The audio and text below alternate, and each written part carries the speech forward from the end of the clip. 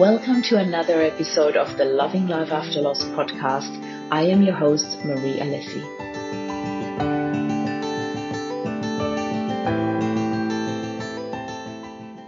Good morning, good evening, good afternoon, lovely people. This is yet another Upspiral Grief interview. And today I've got the lovely Dan Goldberg with me here. Hello, Dan. How are you? Good. How are you? Thanks for having me on. I'm really good. Thank you so much for being here. And thank you everyone for your patience with our change in time. I'm really, really happy that Dan and I could make this work and that I've got him live here on the camera. I have to apologize for my brain is a little bit foggy and my voice is a bit croaky. I've come down with something over the weekend, but I'm giving it my all to be present with you here, Dan. So usually I start off with how Dan and I connected. Dan actually already interviewed me for his amazing podcast, Bits of Gold. We will talk about that in a minute. And we met on Podmatch, which is an amazing platform. You're really introducing people from all walks of life to share their stories, to be interviewed or to interview people. And I have met some really incredible people, including you, Dan. So why don't we start with give us a bit of an introduction so our audience knows who you are. Yeah, absolutely. Well, once again, thanks for having me on the show. Really excited to be here. And yeah, it's great to connect again. I had the pleasure of interviewing you on my show and excited to now share my story on your show as well. So yeah, we connected on Podmatch, and a little about me. I've been a lifelong entrepreneur. Started my first business when I was 14 years old. Today, still run my own business today. But we're here today to talk about grief, and unfortunately, I've lived through a series of unfortunate events. I lost my dad when I was 20 years old to a rare cancer. My mom 5 years later to an even rarer cancer. And outside of that, I've also lived through losing grandparents, an aunt, pet. So I've lived through a significant amount of loss before turning, I'm 28 now, so before turning 20 years old. But we're really here to focus on grief as it relates to my grief journey with my dad and my mom. Yeah.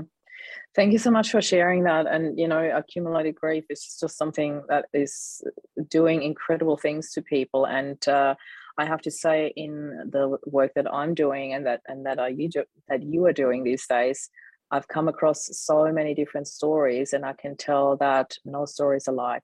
Everybody's journey of grief is just as unique as the person experiencing it. I keep saying that. And it certainly shows with what you are doing with it. This is really what drew me to you. This is really what made me think like, I so need to talk to this person. I want to connect with you. Tell us how you actually dealt with it back then, because what you did with it in the very first place is probably very different to what you do with it right now. And there was just such a short amount of time in between. So let's start with the beginning of it. What was life like for you before losing your parents? Can you give us a bit of an insight of Dan Goldberg before all the adversity hit you? Absolutely. So I'm trying to think of where to start.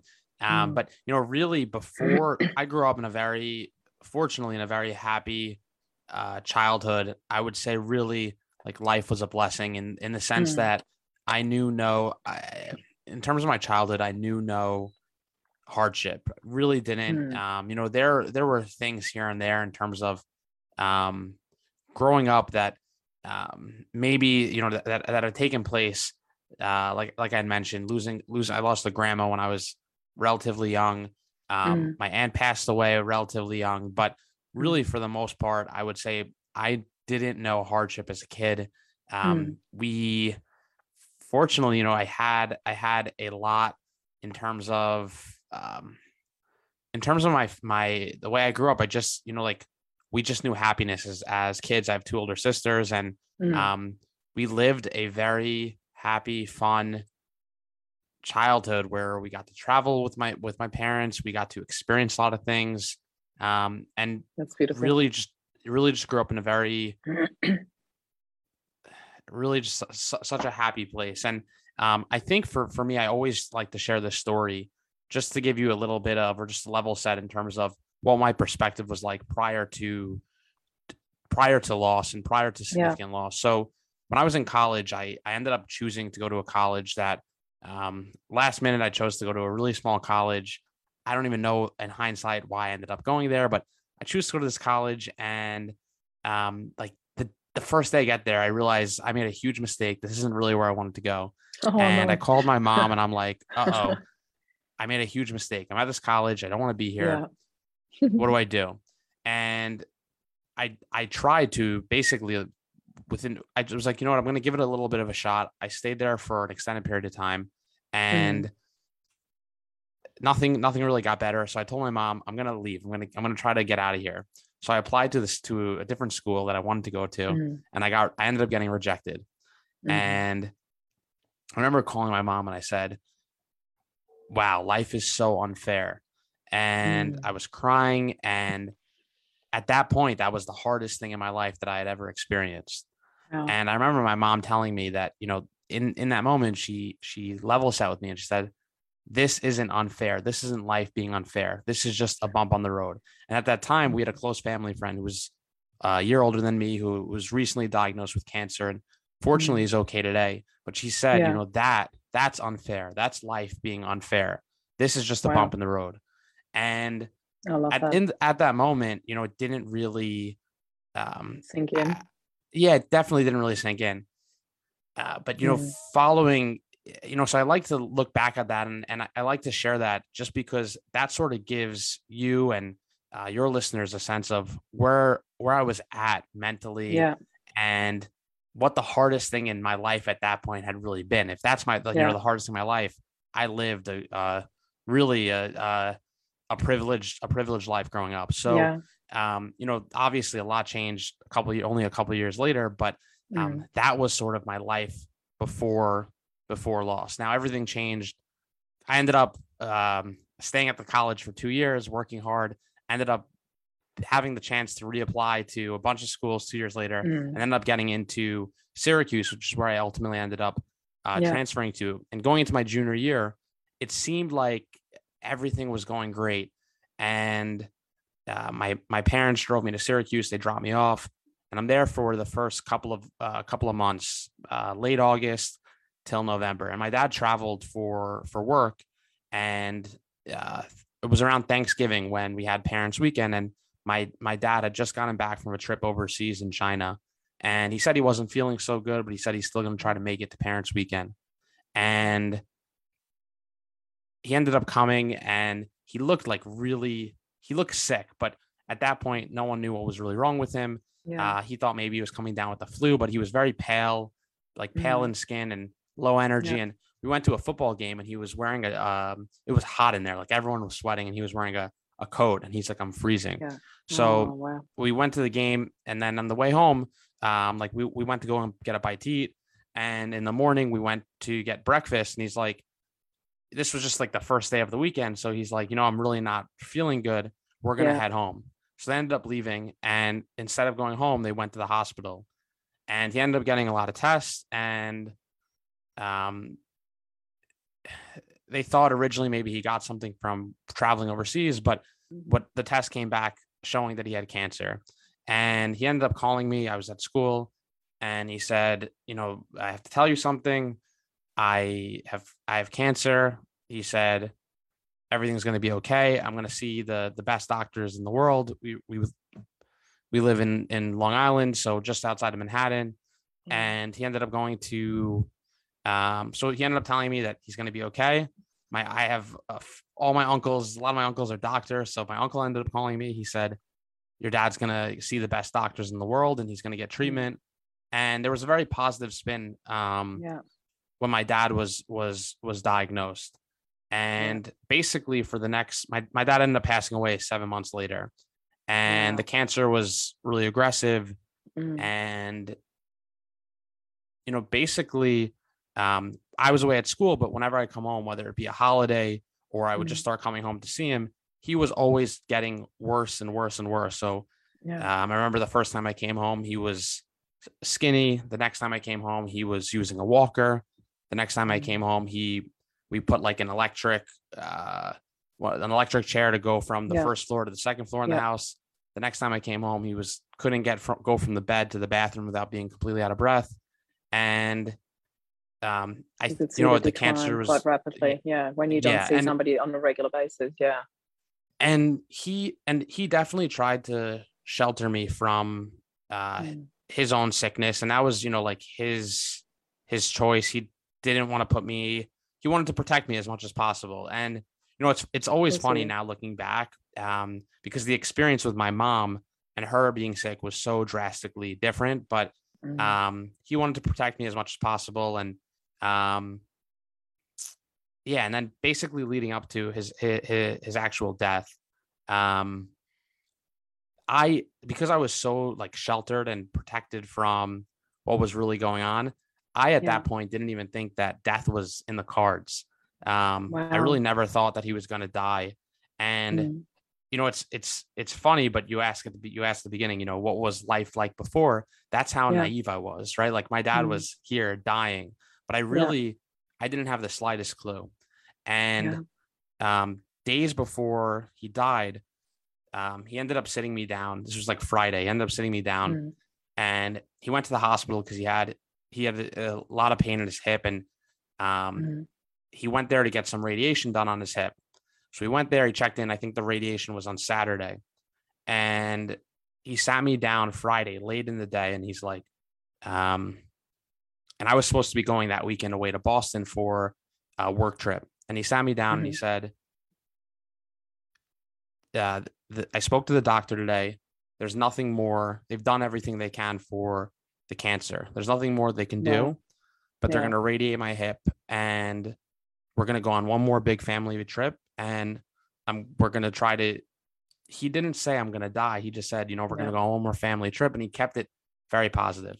Yeah. And I said, so should I stay here this weekend? Should I not go away? And he said, nothing's going to change between now and when you come back on Sunday. And Saturday, so I gave him a kiss goodbye. I said, I love you. And Saturday morning, they gave him radiation to his hip. And Sunday, my mom called me and she said, you should come home. I was in Boston. She said, you should come home. Dad's going to die. And that was the first time where, I realized that my dad was actually going to die. And when I got to the hospital, he was already on a ton of morphine, just sort of like laying there, making, I don't know, I'm sure people who tune in might have lost someone to cancer. So, my dad was making a lot of bizarre noises from the morphine, from all the drugs. And, I went into the room, I collapsed because I couldn't even comprehend that he was going to die.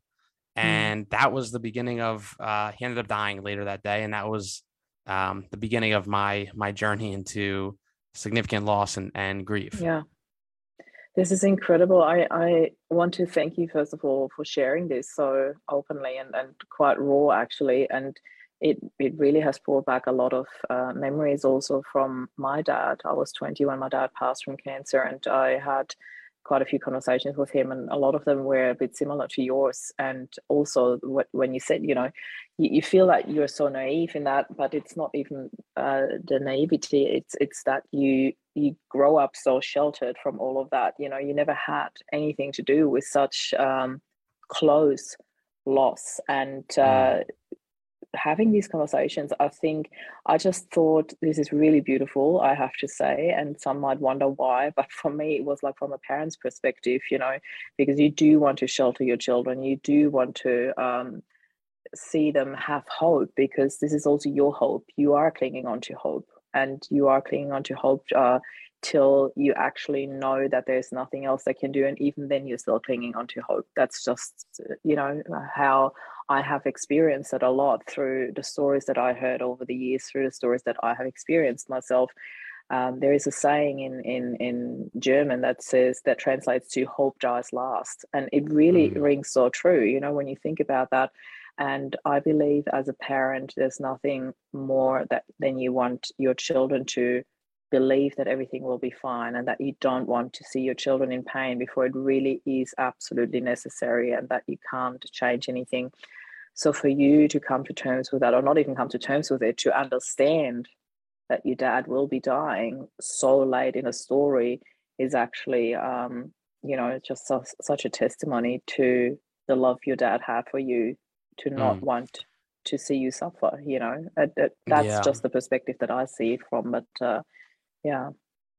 Yeah, I'm getting chills hearing you say that. It's Mm. interesting because hope is um it- hope is definitely it's funny hearing you say that and hearing your perspective around it, because with my mom the experience was so drastically different for me Yeah, because I was so acutely aware of to course. what's Yeah, possible.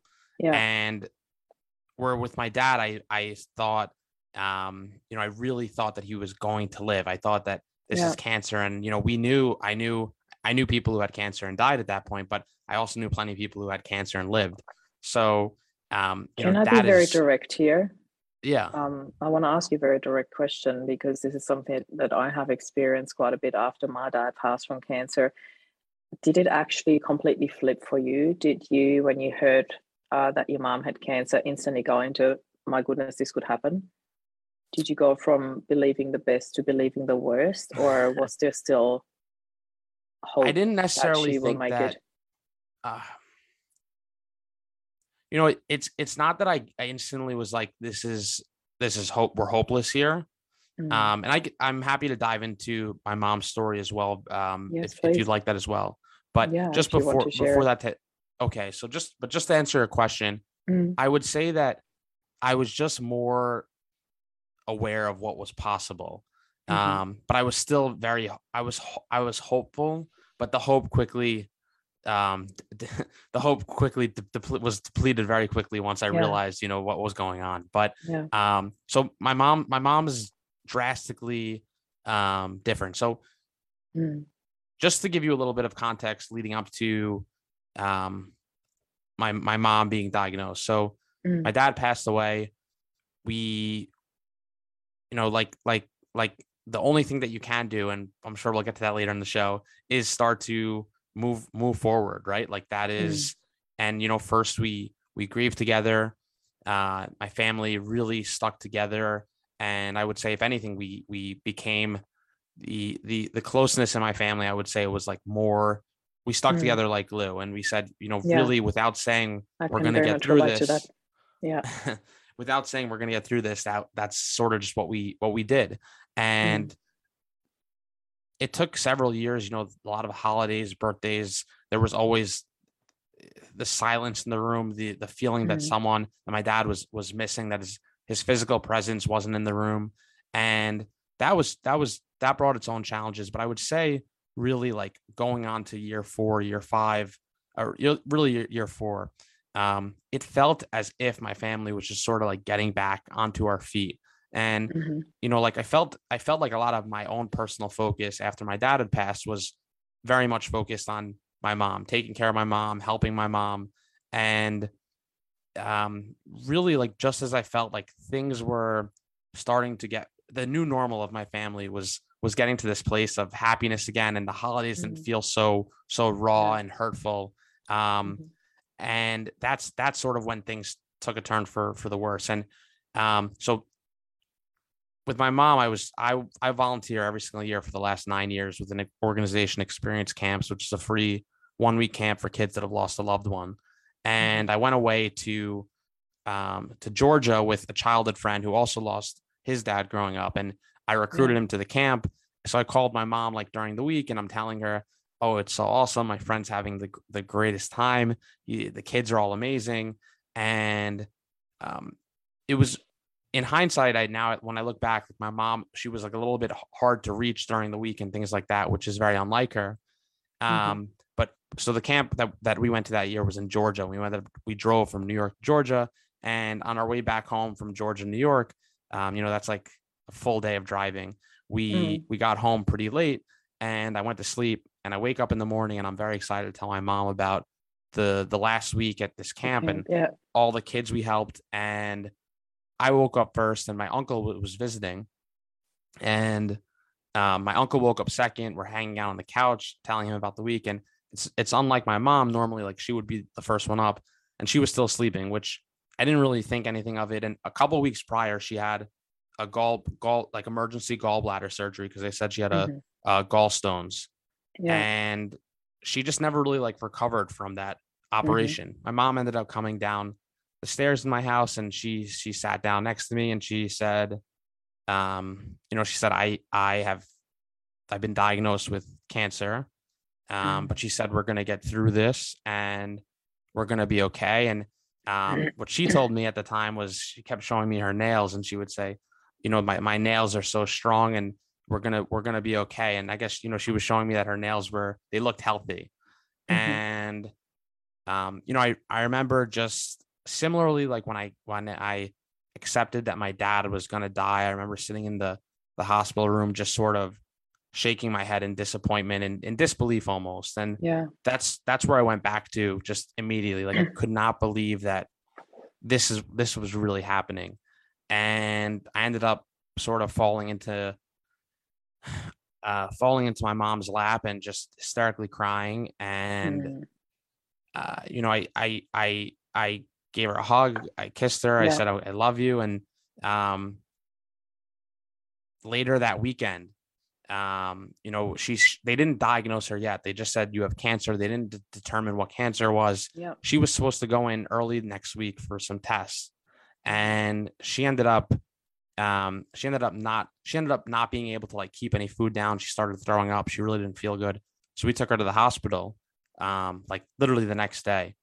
And from when we checked her in, she never left the hospital. So she was there for like 2.5 months and never left the hospital. And it was really a torturous experience because they weren't able to diagnose the cancer. They went back and forth changing the diagnosis, and eventually they ended up getting her to like one chemo treatment. The chemo treatment was brutal. She ended up being in excruciating pain, and I was sitting in the room with her, and she's yelling at the top of her lungs because she was in so much pain. And there were a lot of moments like that, and she went through 2 emergency surgeries where they said, we don't know if you're going to survive the surgery. She ended up living through both. And after 2.5 months, she ended up passing. And they said, similarly, they said there's nothing that we can do for this cancer. And she was diagnosed with undifferentiated pleomorphic sarcoma. And from what I understand is that cancer is undifferentiated. So it's very rare. There's not really since it's undifferentiated, the cancer hasn't decided what type of cancer it wants to become yet. So there's no real like treatment or protocol for that. And so with my mom, the experience was completely different in the sense that I knew from the beginning when we got to the hospital that death was a real possibility here. I knew that in a best case scenario, even if they are able to treat her and like she's able to see some positive result from the treatment, it's about extending her life, not keeping her alive and getting rid of the cancer. So I knew that was really out of the cards pretty quickly. So when you brought up hope before, it's funny hearing you say that because I so wanted to be hopeful for my mom, but I also was so realistic about what we were actually dealing with, what is possible. and what was exactly. I so hear you, Dan, and I also, I love that you mentioned the experience camp, because we have something quite similar here in Australia for kids that have experienced the loss of one or both the parents, and that's Camp Magic. It's an organization called Feel the Magic. So I think it's incredible that you volunteer for that, and also thank you so much for sharing both your stories. It's incredible when you hear that from an outside perspective, and the memories it has brought back for me. The things that you think and the hope that you cling on to, and naive or not naive, you do want your parents to live. You don't want to see death as an option. And I always say, in hindsight, that's when we learn so much from the actual moment that we're walking through. In hindsight, I saw so many signs, even for my husband, although my husband passed so unexpectedly. It was a brain aneurysm. So there was no opportunity or no option at all to even prepare for that. Nobody could see that coming. But in hindsight, there were signs, there were things that I felt that I didn't want to pay attention to, etc. I'd love to ask you a little bit about that, because I understand that everyone's faith is completely different, and everybody believes in different things in terms of afterlife or not, or religious or spiritual beliefs. Do you have that connection with your parents still now, where you feel you are being guided, you are being held, you are being sent signs from them, or not? So I would love to say yes, but I feel not. I feel no. Okay. But I do. There are things that like happen where I do feel connected to my parents, but I would say I've become. I would say I don't necessarily. I feel like I'm not. I don't necessarily see the signs or see signs from, or feel like, oh, that's my parents sending me a message or things like that. Yeah. I would say that I took, after my mom passed, I took a very matter of fact way of living. And what I mean by that is, I remember like I went into the park with my uncle one day when my mom was in the hospital, and, he said, we have to remain hopeful. We have to keep praying and we have to remain hopeful. And I remember telling him, we should remain hopeful for my mom, but I don't personally, and this is not to like get into religion or things like that, but I said, and you could pray if that's what you feel is going to help you and might help my mom, pray, but I said we have to also just be realistic about what's going on here. And I would say that is very much what I became like acutely aware to and about when my mom was sick, was just like my mom had a terminal diagnosis. Nothing could have changed the cards that we were dealt. Yeah. No prayer could have changed it. Just that was just, it was just, it's sort of like a matter of fact. And I remember in the park with my uncle, I said, it's sort of like if we're on a plane crash and the plane is going down and the plane is going to crash, you can pray and you can beg to God or whoever, whatever you believe in, but the circumstance and the cards you're dealt in that moment aren't going to change. They're going to be what they're going to be. And if that plane's going down, you're going to die because you're on that plane. Yeah. So that is sort of like how I felt with my mom. And it made me really take this approach to, you can't control the cards you're dealt. You can only, I know there's that famous book, you can only control the way you play the hand. Right. And I feel like that's very much, it's just such a true statement, right? No one can control. I was reading something today that I just really liked, but it was very much around the same idea around you don't get to choose how the circumstances you're put in. The only thing you get to choose is how you sort of play, how you sort of navigate life during that moment and after that moment. Yeah. And that's it. So that's what I focused on. I really love that you say that, because I often say, and I picked it up as well, like in the beginning of our interview, you said something around, well, we have to move forward, there's no other way. I often say that, not to correct you at all, because I fully agree with you, yet I often say that for people to actually own how they're playing the cards and not say, well, I had to. No, you didn't have to, you chose to. And that's really incredible that you did that, because there are a lot of people who don't choose to move forward, or who don't make a decision at all, which also is a decision per se, if that makes sense, and don't move forward. And they do stay in the pain, in the suffering, or go down a really dark road in terms of depression or alcohol, or sometimes even suicide. So there are other options, none that I would choose, but people do choose other options. So I want to honor those who don't choose these roads down into darkness, or taking that into their own hands in terms of ending their lives. And that is a very sad but very true reality that we are living in. So when somebody says, well, I had to for my kids, or I had to because the only way is forward, I always respond back as like, no, you chose to, and I want to honor that in you. I want you to honor that in you, that you chose to move forward. So in terms of that, I also am a big believer, that we can choose how we respond to the cards that we've been dealt with, how we play that hand. I really like that comparison. And as you said, as a previous flight attendant, I love that comparison when you said, when the plane's going down, the plane's going down. There's nothing you can do about it. I understand that. From a faith perspective, you can still pray for survivors. Absolutely. You just don't know if there are or aren't going to be survivors in a plane crash. There's also different circumstances. However, I want to talk about the choices that you made, Dan, and I would love to know how and when that triggered the birth of Bits of Gold, your podcast. Can you share a little bit about that? How and when did that come about? Yeah, absolutely. So with Bits of Gold, I would say a lot of my personal focus and like life's mission came about after my mom's passing.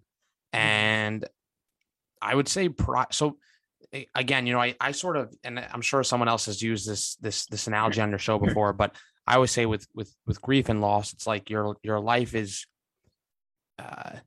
you rebuild yourself back up from loss. And in my circumstance, it's almost like I've had this unique opportunity where I went from rebuilding my life after my dad died. And I would say a lot of my focus then became my mom. And it really became, how do I take care of my mom? How do I focus around helping my mom? How do I just want my mom to be happy. And that's where a lot of my action was coming from. When my mom died, that was the first time in my life where really, I would say in 5 years and in a meaningful way, I looked introspectively and said, like, what does Danny want? What do I want to do for myself? And what do I want my life to look like? And for me, it was so obvious that what I wanted was to help others who were grieving, help others who are navigating adversity, and not necessarily learn to build resilience, but just to be happy and to find meaning and purpose in their life. And that's sort of what birthed my desire to launch my podcast, Bits of Gold, and help others. And it's very much, a huge part of my focus, energy, and emphasis today is trying to have impact in the world and help people find more meaning and purpose in their own life, and use my own story and experience of grief as a beacon of hope for others, to help inspire them and to know that, that life is hard, life is challenging, but we all have it within us to move forward in the face of adversity and ultimately build and live a purpose-driven life. So that's sort of like what birthed it. And how long have you been going with the podcast now? Where can people find you? I'm going to get you to share all the links underneath the interview later on, but tell us where you at with that. The podcast I've been doing for a year, really like around like a year and a couple of months now. We're over 100 episodes in. We do one episode a week, and the podcast is, it's been an awesome ride so far. But the podcast is focused a lot more on stories of navigating adversity, building resilience, and ultimately building and living a purpose-driven life. And you can find it at bitsofgold.co. And the podcast is called the Bits of Gold podcast. And we're on everywhere where you could watch or listen to podcasts.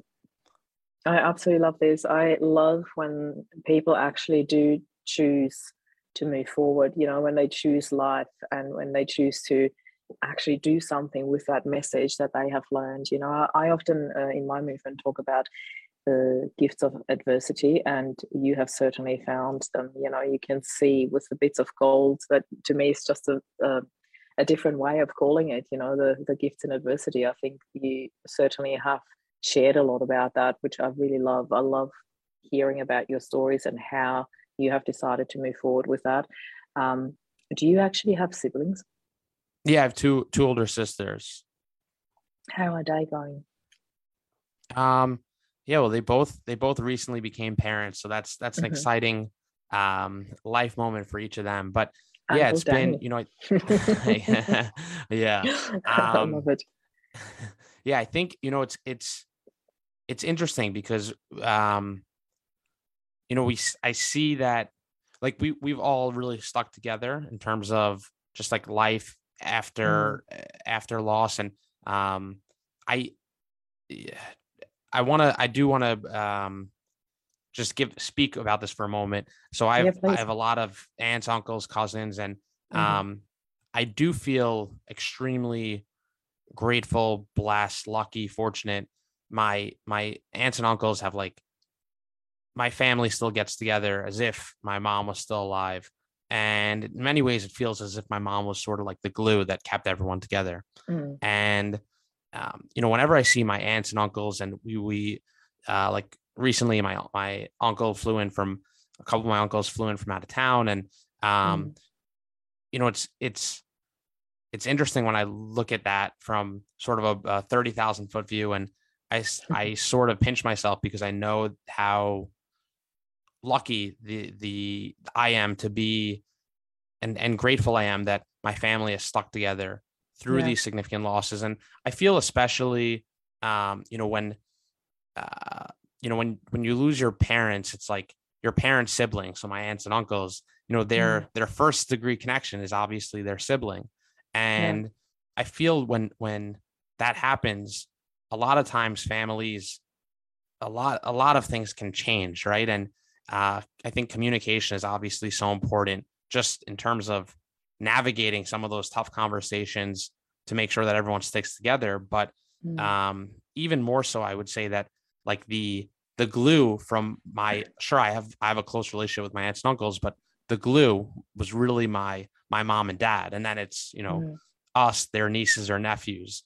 But I know that I sometimes think, knowing that both my parents died, not saying that my aunts and uncles would ever do this, but it's like, the they had their own choices to make, right? Do they want to Yeah. step up and be there for myself, my sisters, and uh, that's exactly what they did. And I think it's remarkable, and I think that that's had a tremendous impact on, my own view on the uncle that I hope to be one, to my sister's kids, and even to like, close friends. I just see how my family stepped up really big to be there for Yeah. myself, my sisters, and I think there's a lot of lessons and bits of gold in that, because I think that there's really a lot of opportunity to it's left a huge impression on me, and on how you're supposed to be as just Yeah. a family member, a friend,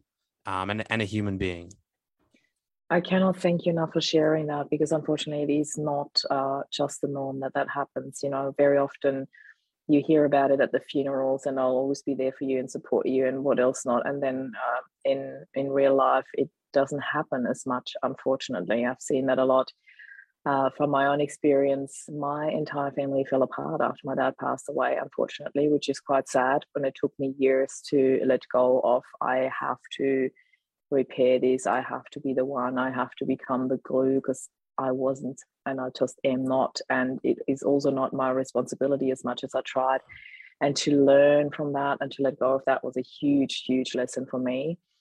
And then when Rob died, my husband, it was complete opposite.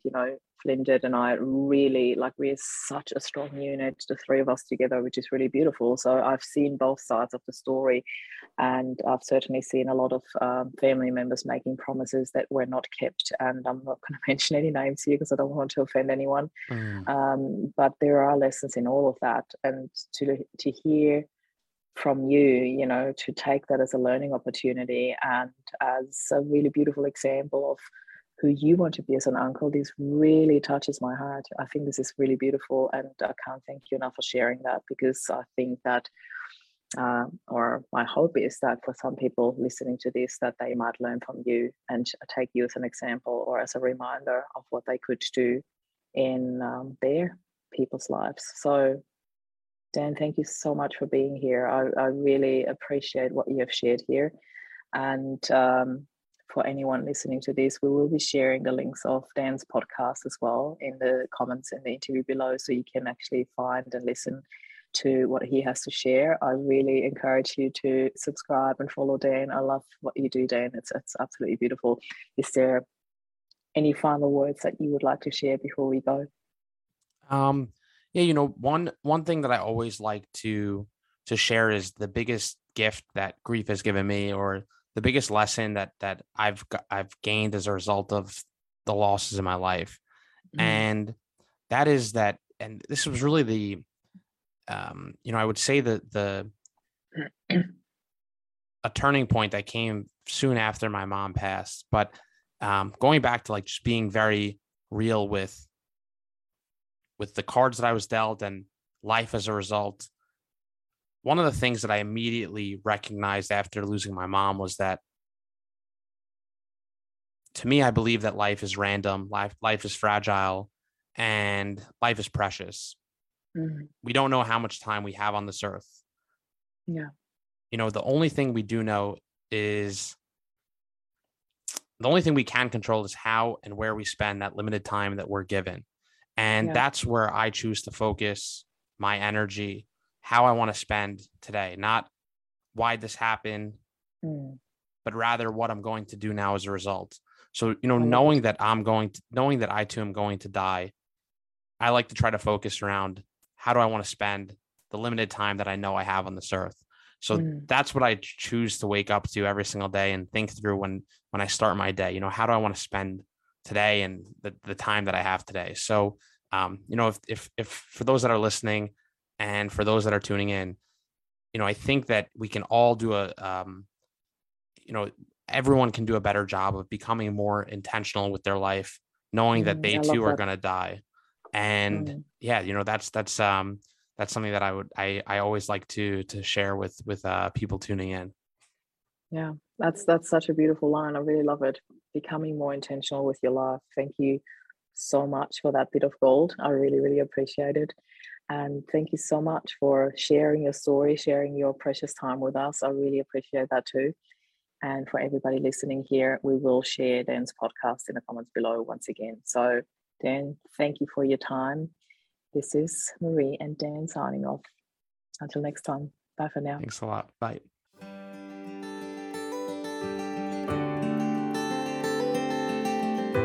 Thank you for listening to our podcast. If you enjoyed the show and you would like to find out more about loving life after loss, please visit mariealessi.com. I shall see you next week. Bye.